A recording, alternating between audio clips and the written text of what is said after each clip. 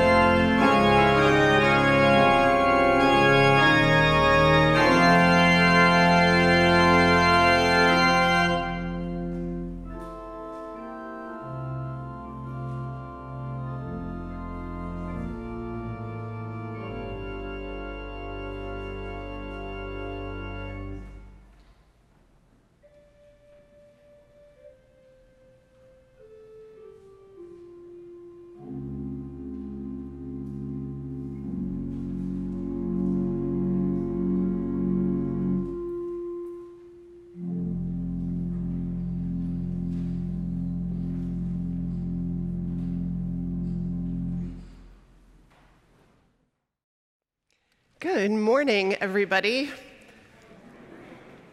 My name is Vanessa Southern. I am the Senior Minister of First Unitarian Universalist Society of San Francisco. It's lovely to see you all here, and welcome to those of you who are joining us on live stream, too. It's great to have you with us from wherever you're joining us.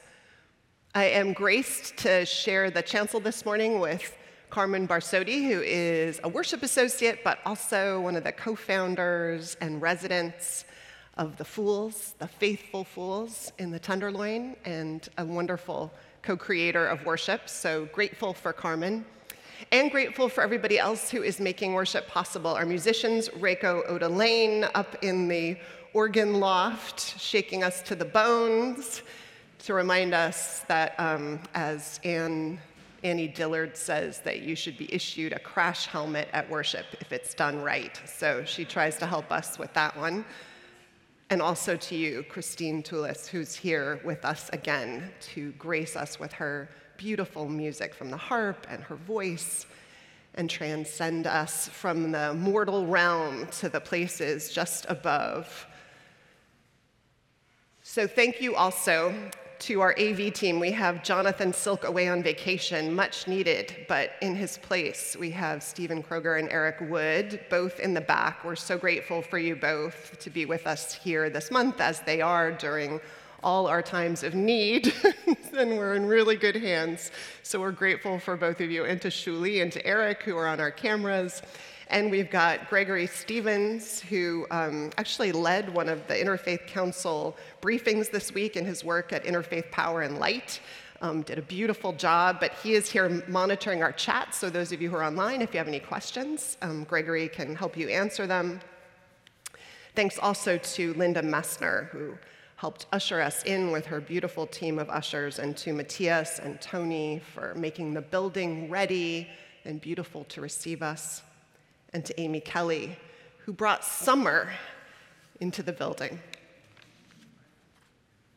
And here we are in the bosom of summer, even though in San Francisco we put on our coats in the morning to enjoy it.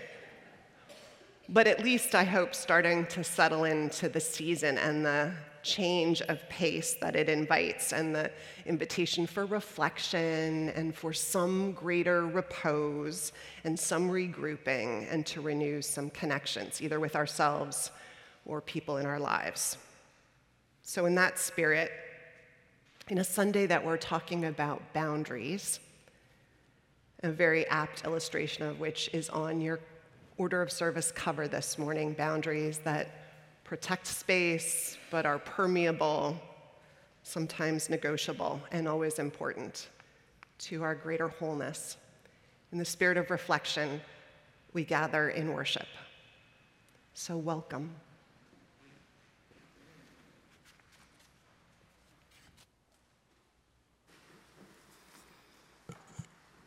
Good morning.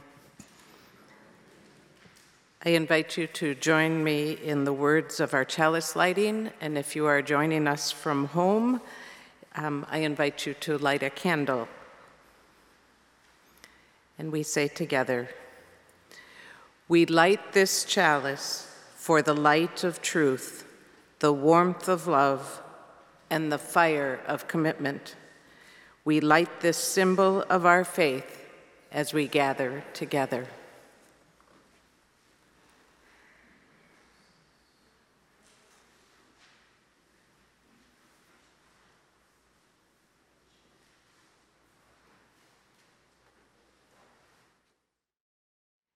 And I invite you to join us in singing hymn 126 with our wonderful Nancy Munn.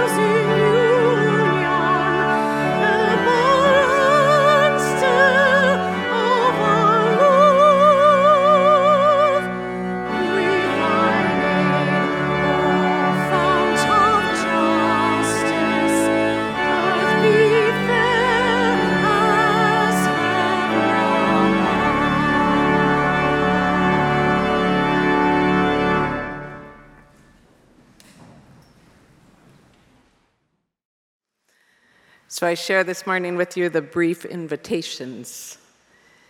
If this is your first time watching, thanks for joining us. You can have emailed to you our newsletter and the link to the order of service and Sunday live stream every week if you fill out one of our connection forms.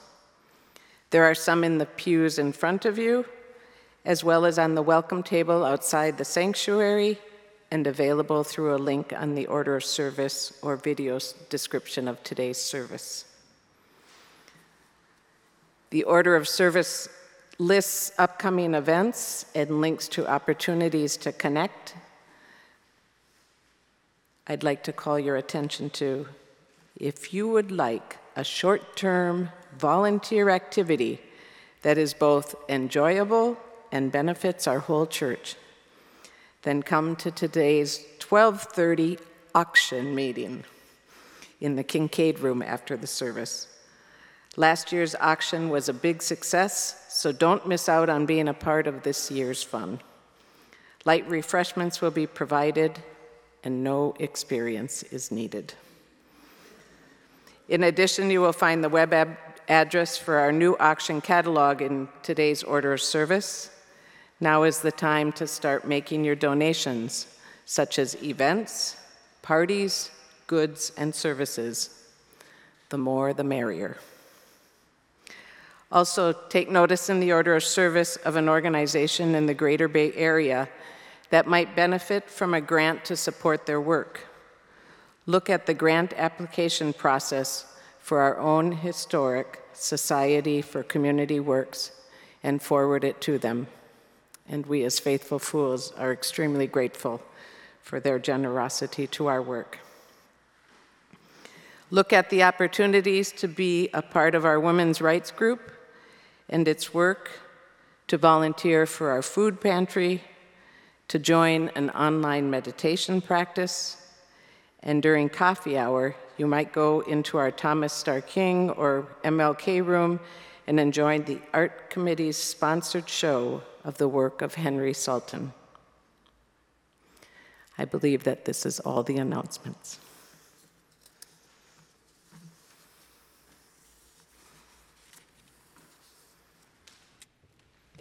And now let's take a moment to greet one another, and then we'll come back and say together our unison covenant, and we'll sing together our doxology, led by Nancy Munn.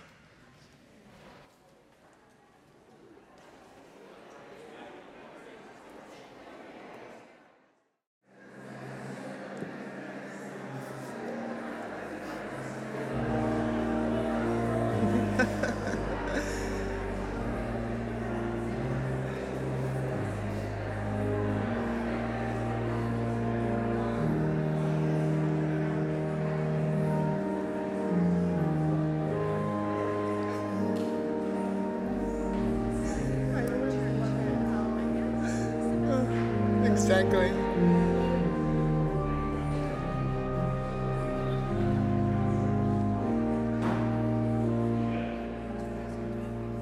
Yes, exactly. All right, my loves. To be continued at coffee hour. Let's join together and sing our unison covenant. The words are printed in your order of service. They are among the promises that we say and make to one another in this community that's bound by covenant, not by creed. Say with me, please. Love is the spirit of this church, and service is its prayer. This is our great covenant, to dwell together in peace, to seek the truth in freedom, and to help one another. I invite you to rise as you're able.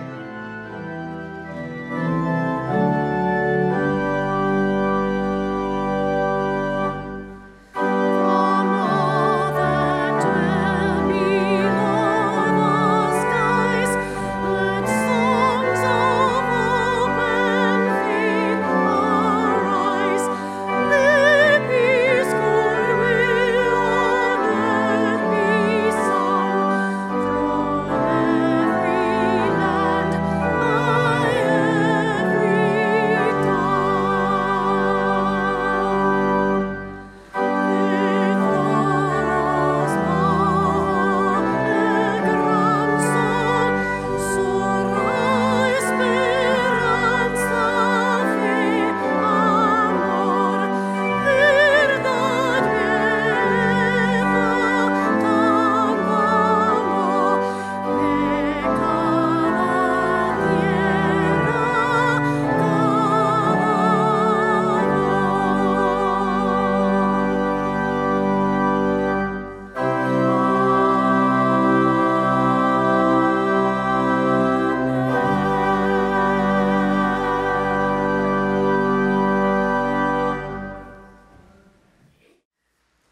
One of the first memories of creating a boundary is from when I was about 6 or 7 years old. I shared a bed with my older sister, and we would get in these arguments of who was taking up more of the bed than the other. So we decided to solve the dispute by getting some masking tape and putting a line down the middle of the bed. There, this is your side, and this is mine. I'm not sure who needed this clear boundary, but apparently it was necessary to have a little peace between us. I have a sense it was my older sister who was not happy about having to share a bed with her rambunctious, ever-moving younger sister, whose boundaries have always been a little bit permeable. I can't recall how well it worked for us, nor am I clear what necessitated it.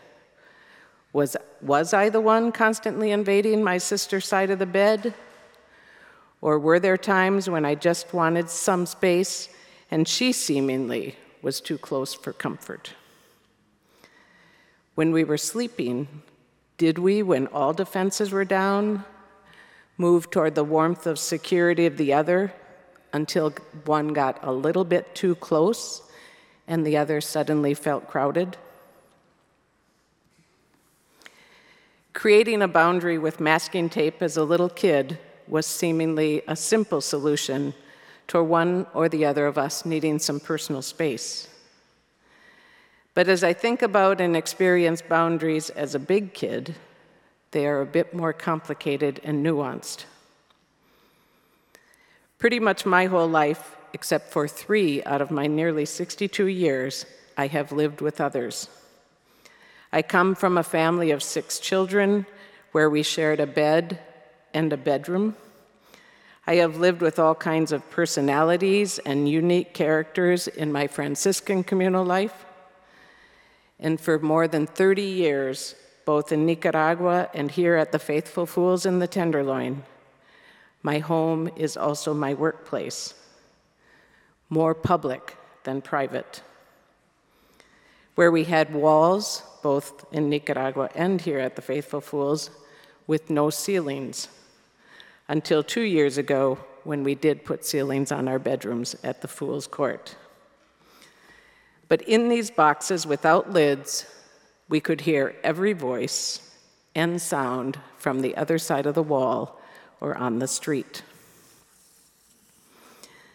At any moment of any day or night, the doorbell can ring, or someone can come waltzing up our colorfully painted stairs to the space where staff and volunteers often work and where the public gathers, and where Sam and I also live.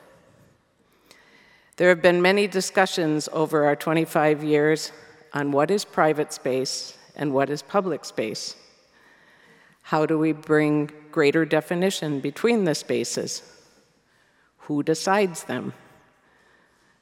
Do we put up a wall or a curtain or a large printed sign to help clarify lines between the public and the private space? And then there's the complexity of us Faithful Fools calling ourselves a community. And thus, if one identifies as part of the community, then the sense of what is private and public space can be even more confusing. For me, the setting of boundaries requires respectful relationship with others and with myself. It requires self-knowledge and an awareness of my own needs or even my current state of being at any given moment. It requires honesty as well as a clarity of my role or responsibility in relationship to someone, to a group, or to myself. Living with others and living where I and others work means I also need to hear and respect boundaries that others may need, even if they aren't what I alone need. I have come to recognize that some spoken or visible clarity is helpful, and often appreciated. Whether it's familial, collegial, intimate, or a friend relationship, or a first encounter, as I cannot expect people to guess what my personal or our collective boundaries are at any given moment. Apparently, my personal boundaries are still more like masking tape, providing definition, yet movable. Or like at the Fool's Court, where instead of building a solid wall, a few years ago we installed beautifully painted, large glass windows on wheels that we can open and close as needed, that can turn a public space a bit more private at the end of the day, or where one of us just might need to artfully give ourselves a time out.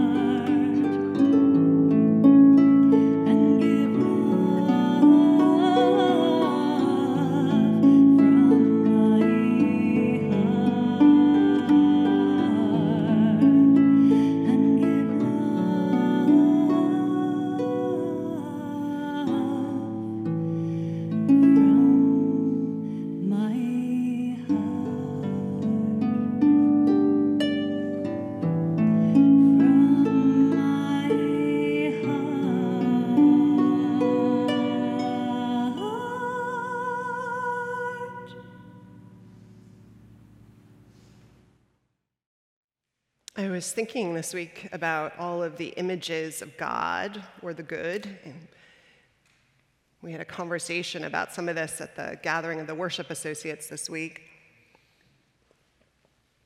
Images that are not helpful in various ways, including when we're trying to think about healthy boundaries. Boundaries and guiding examples to emulate a full life, the ability to love and stay connected and whole, that honor our body, our incarnate needs, in these temples of flesh and blood that we occupy. So in that spirit, I invite you into the meditation and time of prayer for this day.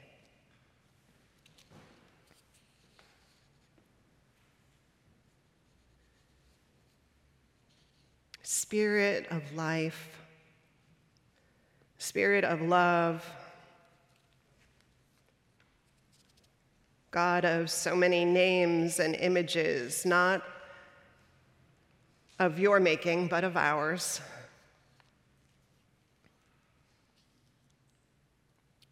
Help us to remake you in ways that support the remaking of ourselves.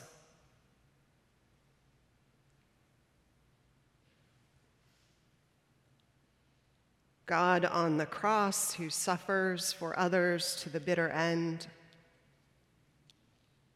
despised and abused. God of the giving tree, that symbol fed to child and parent of the caretaker, shade maker, fruit dropper, sacrificing until all that remains is a stump unable to bear fruit from having given without bounds.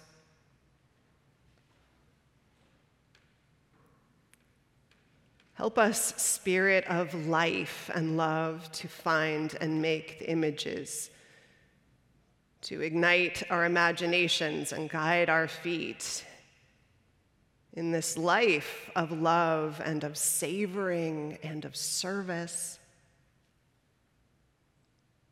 Images that teach us how to be and be generatively together.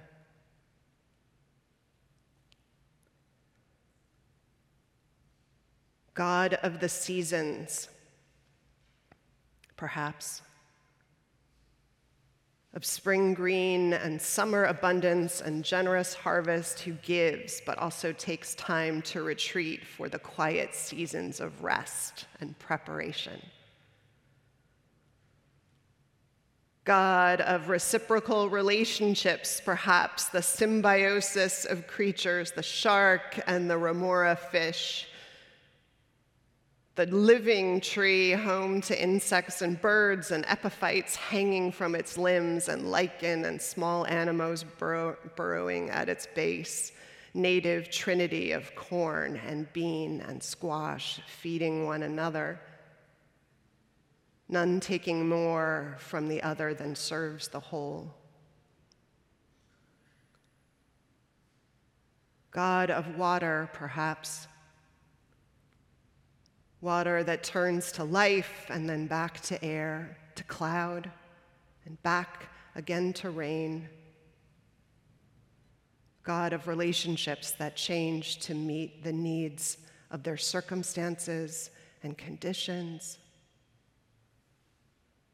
but that still remains true to who and what it is at its core, its elemental core.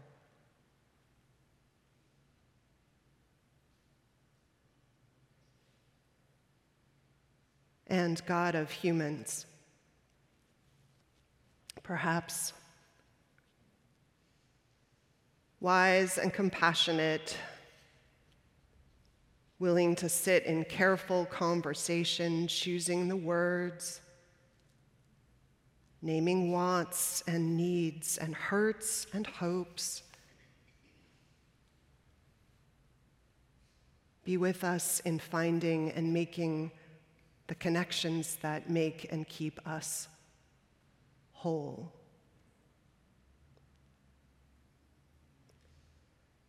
And may we find a way, by whatever image or inspiration that rings true for us,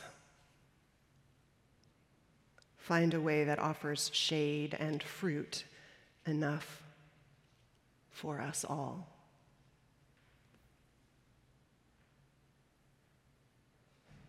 Amen. And now our offering, which is for the works and continued ministries of this community, will be both given and very gratefully received.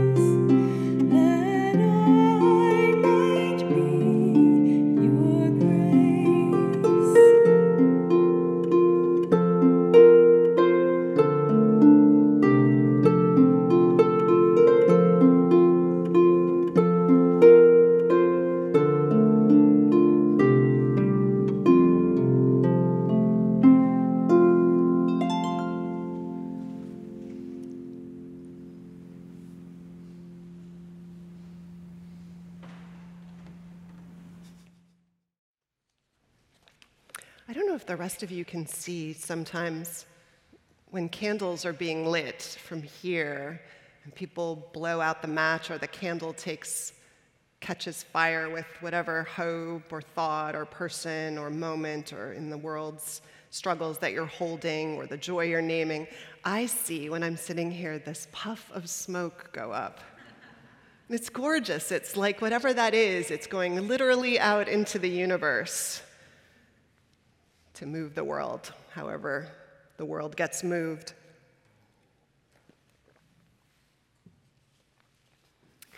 There are a lot of life skills that you and I need to function and to be hale and hearty in this life. We need to know how to tie a shoe or cook a meal eventually, hopefully how to balance a checkbook. And then there's this whole category of life skills that nobody often explicitly takes the time to show us, and maybe we don't even know they exist until sometimes we just stumble into the need or stumble over the need. The latter category of skills is one that I will confess I am still working on. I think maybe it's a lifetime effort, and it's to find and maintain healthy boundaries. What are the boundaries that I'm talking about? Well, boundaries are those limits that protect and support our integrity, you might say. And by integrity, I don't necessarily mean our sense of right and wrong, although it can be related to that, actually. But what I mean is integrity in the other meaning of that word, as integrity in the way that the parts of something fit together so that it coheres as a whole, a secure whole. Integrity like how a boat has integrity when it doesn't leak, but holds its own in the water so it can move as it was intended to through the world. Boundary setting, being a skill, is one that we can practice and learn and get better at, hopefully, as we work on it.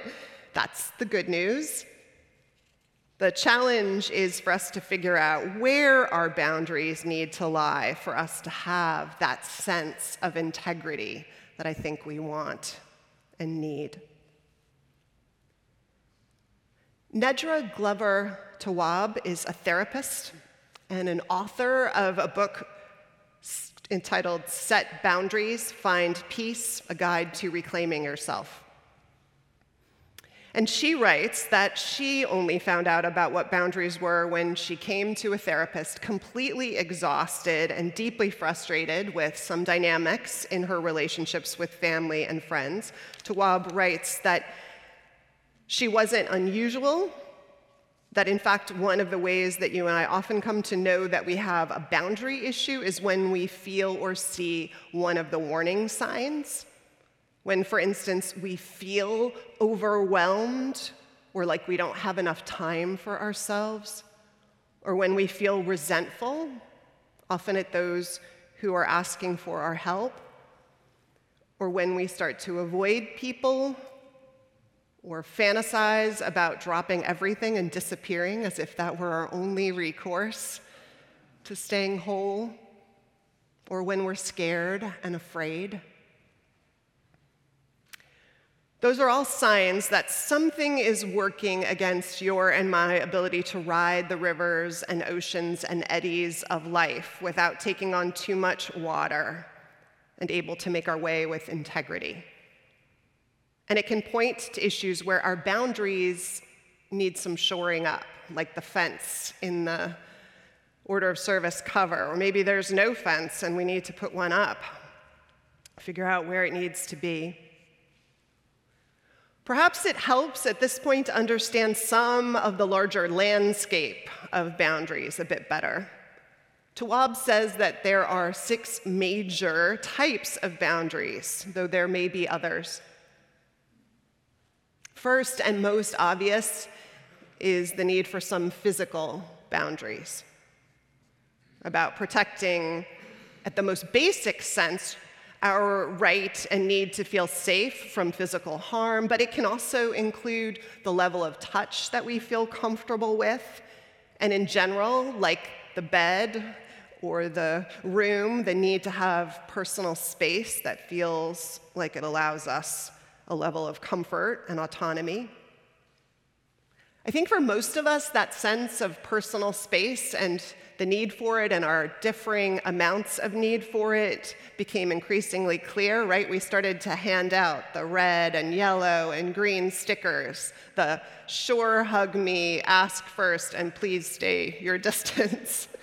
And some people have asked that we keep the stickers forever, so I think that tells you about a larger need that we didn't quite acknowledge and make space for in community.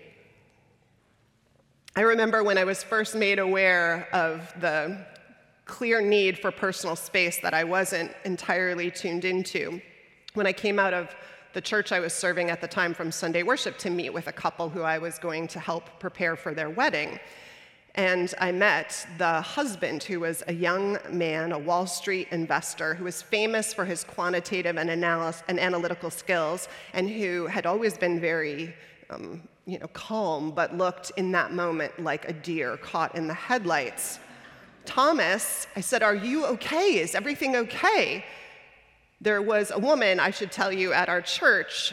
So many people in the church remembered her as being the first person who welcomed them and who made them feel at home in church. She was just full of love. She called herself the church hugger. It was her superpower, she and others believed, but not Thomas. Wide-eyed and not at all okay with it all, he said to me, horrified, "Some lady hugged me!" So physical boundaries. What kind of treatment do we need? Our personal space, what feels right for us. That's one of the categories of boundaries. Somewhat related would be a second category, our sexual boundaries. This category includes sexual contact and engaging in sexual acts, both inside and outside of a relationship. The negotiation of boundaries obviously doesn't end once we're in even a committed relationship. But it also means the sharing of sexual comments or sexual materials, written or visual. It might include the way our sexual identity or expression is received and respected. In the comprehensive sexuality education, Our Whole Lives, it's called, that our denomination wrote and co-created and teaches, I remember one of the earliest sessions, it's done for young elementary students, and they introduce the parents before they take your kids through it, so I got exposed to it before my daughter Lila did. They introduced that idea of good touch and bad touch, and the need for others to ask for consent before they touch you, and how to support a child in naming that need they have to be able to describe and protect their own boundaries, and who to talk to if they need help with those boundaries. It's this incredible nod really early on to acknowledging and helping a child think about physical boundaries, but also to put clarity for them to understand and frame any early violations of their own sexual boundaries, integrity, protection, to learn. And in all of these, depending on our life experience, sometimes relearn in ways that are more respectful of what we need and deserve. A third and obvious type of boundaries are emotional boundaries. This includes how we're treated, how we're spoken to, how our emotions are responded to, that they are respected and not brushed off, but also the boundary violation of another who overshares an experience or inappropriate information, ones we don't feel like we want to hear or can handle or would like to have to handle. For some of us, this boundary, this emotional boundary, not only means getting in touch with our own emotions and our emotional needs, but growing more and more sensitive to the ways in which maybe we've been taught to get over things, not be so touchy, Another place where there's this beautiful invitation to relearn a relationship with ourselves and what we need. There are also, interestingly enough, and this was an aha for me, intellectual boundaries, which means the right to have your own opinion and have it respected, to not, for instance, have to have debates about ideas, enter into yelling competitions or the dismissing of an idea. And this boundary also includes the idea that certain ideas or information are also not appropriate to share with people at different developmental stages. So that children, for instance, might know about human evil, but the depths and the specificity of that might be different at each age because of what they are intellectually and emotionally able to handle. And then there are these last two boundaries that Tawwab names: material boundaries and time boundaries. How our things are treated, including money, and whether that meets our sense of what's appropriate, and how we treat one another's time, not only our sense of what it means to be late, but maybe wasteful of another's time or our own time, but also things like what we ask people to do for free. Or, as Tawwab mentions, things like sending someone text messages that reach into their private time or evening, late at night. In all of this, I'm sure you're thinking that this sense of what we consider to be our boundary could differ among us, legitimately does differ among us. And herein lies this big piece of the work, another piece, because the work of boundaries is not only just figuring out what we want and need and feel is important to us to have safety and wholeness, but oftentimes negotiating where our boundaries are permeable or can flex to the extent we're willing to with those that we love and want to be connected to or are in relationship to find a place between us maybe that feels respectful and meets both of our needs or wants as much as is possible. Let me give an example that relates to the boundary of time.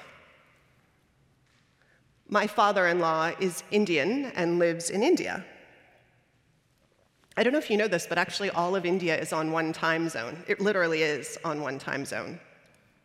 But it's also on one time zone that is jokingly called among Indians Indian Standard Time, which means that if you invite someone for dinner, they can come 45 minutes to an hour and a half at least after you invited them, and that's not considered rude by most people. In general, it's not considered rude.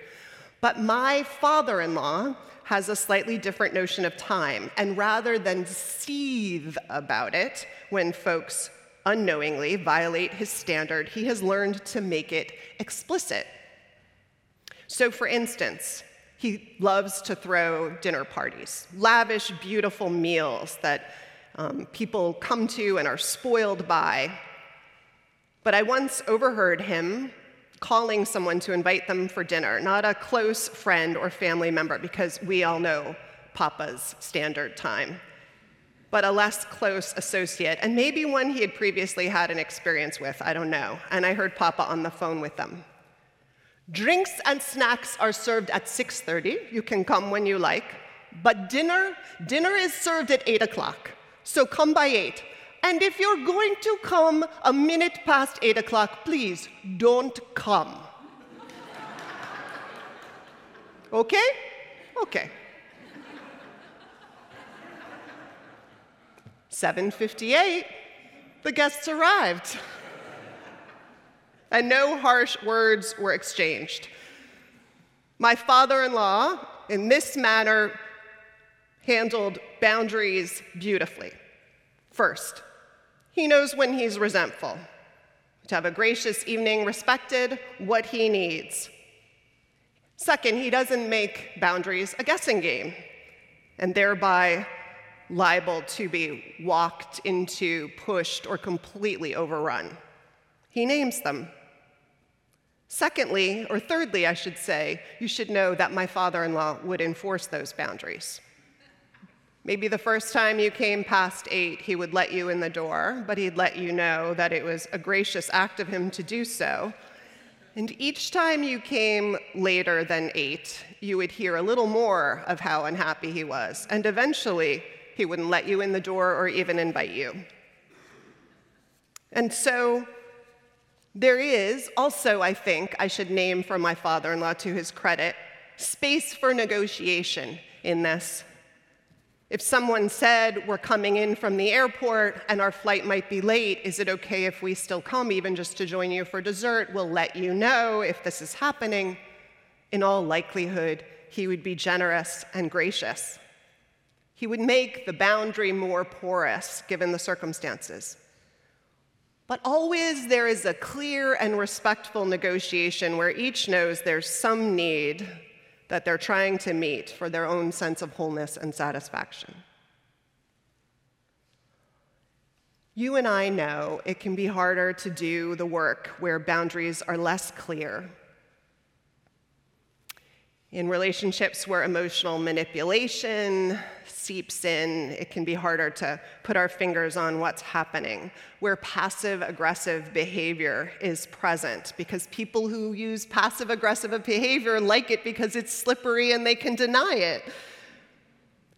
Families can make us feel selfish or rigid for having boundaries as a way, frankly, I think often to defend their own need to do whatever the hell they want to or are used to doing. People often resist change, even if it's for the better, for one or all of them. But also, some of us don't have a home we own or are in charge of and can control, or space that is ours to name and put fences around, or glass doors we can install and slide across a space that was public most of the day, but now private. And we don't all have a boss who's willing to negotiate with us, or the ability to quit. Life is complicated, but we can take the work one step, one piece of clarity at a time, and trust that we'll get somewhere worth going. So much of this work is about trial and error and conversation with ourselves and others. What will create just a little more joy, a little less resentment or exhaustion? What makes our boat a little steadier in the waters, easier to navigate in life to where we think we want to go?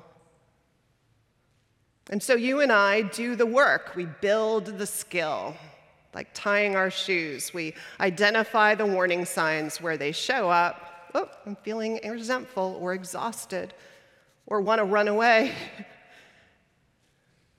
We clarify what boundary that feeling points to. We decide how to delineate it. What really do we want or need? And how would we name it, and with whom would we share it? We start the sometimes tiring and vigilant work of reinforcing the boundary if it gets tested, consciously or unconsciously gets tested.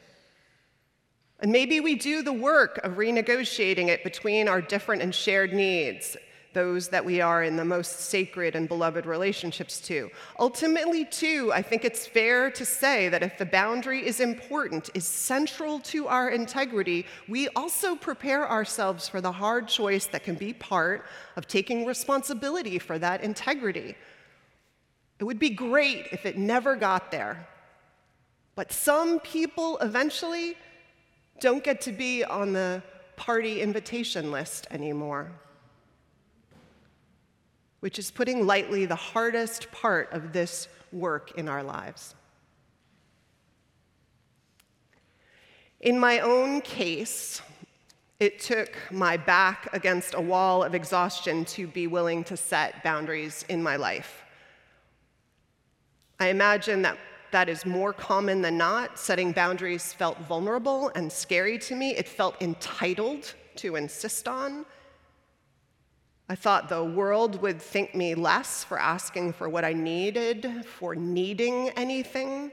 I considered myself an incredible machine of productivity. And sometimes, and some people, do want us not to ask for what we need. I don't really know why. Maybe it's because we all want someone else in the world who will be like the giving tree, always yielding what they can until we are left a stump. But the truth is, you and I know that the world isn't served that way. We aren't personally, but the world isn't, and our relationships aren't. We're so much better when we're fed. And as Carmen wrote to me about this subject this week, I guess what I would say she wrote as I muse about boundaries in my own life is they aren't so much about separation or keeping people out as they are about staying in respectful relationship, myself and others. In that sense, my friends, healthy boundaries are about the way we are, separately and together, to find our way to being flourishing creatures, nestled in this web of rich and meaningful relationships that are part of that, sustained in our life, separately and together for the long haul. And only we can set the boundaries that make it that way for ourselves. When we do, increasingly, we, like the boat navigating the rivers and oceans of life, we can have integrity, which means we travel surer and further and more alive and happier and in a healthier flotilla as we go. So may the journey be joyful, and the guests arrive by 8. Let's sing together in this spirit of the ways we take one more incremental step in our lives as we build the life we dream of. Let's sing together hymn number 168, One More Step.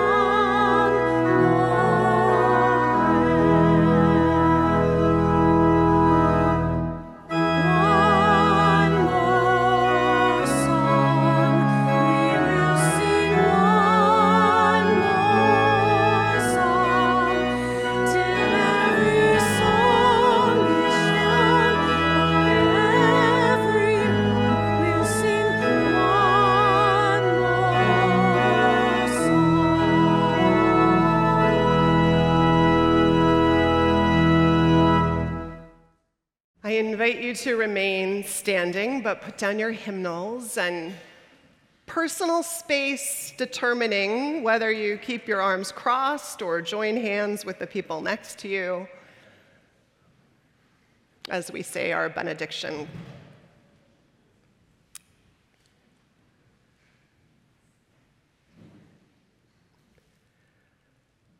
And now, in our comings and our goings, may the light of love shine upon us Out from within us, be gracious unto us and grant us peace. For this is the day we are given. Let us rejoice and be glad in it. Amen.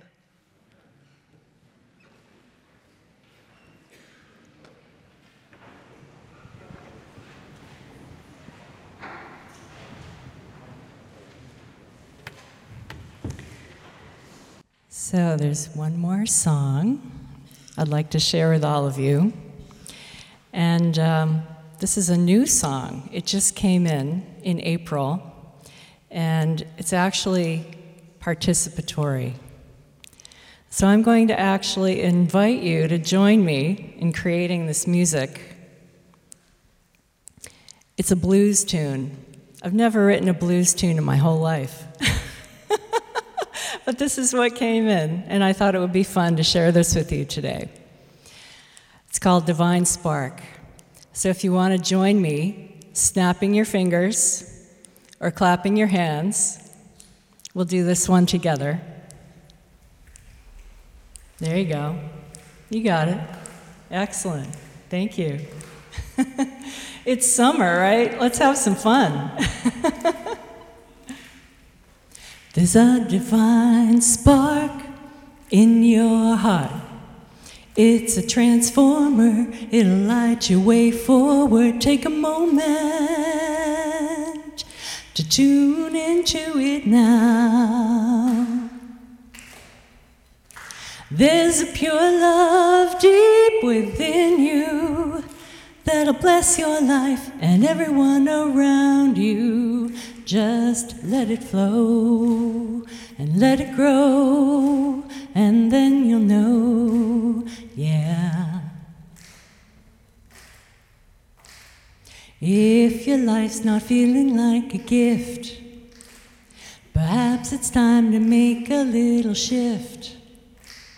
Slow it down, find your ground, make a choice to turn it round. Bring the love in and you'll feel a lift, 'cause we're really a creator,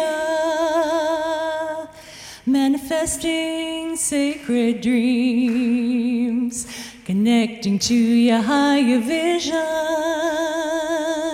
and realizing what it means.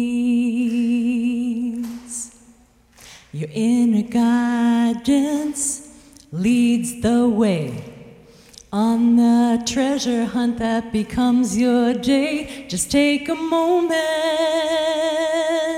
to tune into it now. There's a pure love deep within you that'll bless your life and everyone around you. Just let it flow and let it grow, and then you'll know, yeah. With an attitude centered in gratitude, you've got the energy to improve your mood. Take a moment to tune into it now. There's a pure love deep within you that'll bless your life and everyone around you. Just let it flow and let it grow, and then you'll know. If you're standing at a closed door and you don't know which way to go, take a step back, go within, Jack, and find your inner glow, 'cause you're really a creator, manifesting sacred dreams, connecting to your higher vision, realizing what it means. Your heart is a broadcast station, streaming energy and information, your special key to transformation and reality recreation. You've got the solution, that divine vibration. It'll help you every time. 'Cause there's a pure love deep within you that'll bless your life and everyone around you. Just let it flow and let it grow, and then you'll know. So just let it flow and let it grow, and then you'll know. 'Cause we're really all creators, manifesting sacred dreams, connecting to our higher visions, and realizing what it means. Realizing what it means. Realizing what it means. Yeah, yeah, yeah, yeah, yeah, yeah.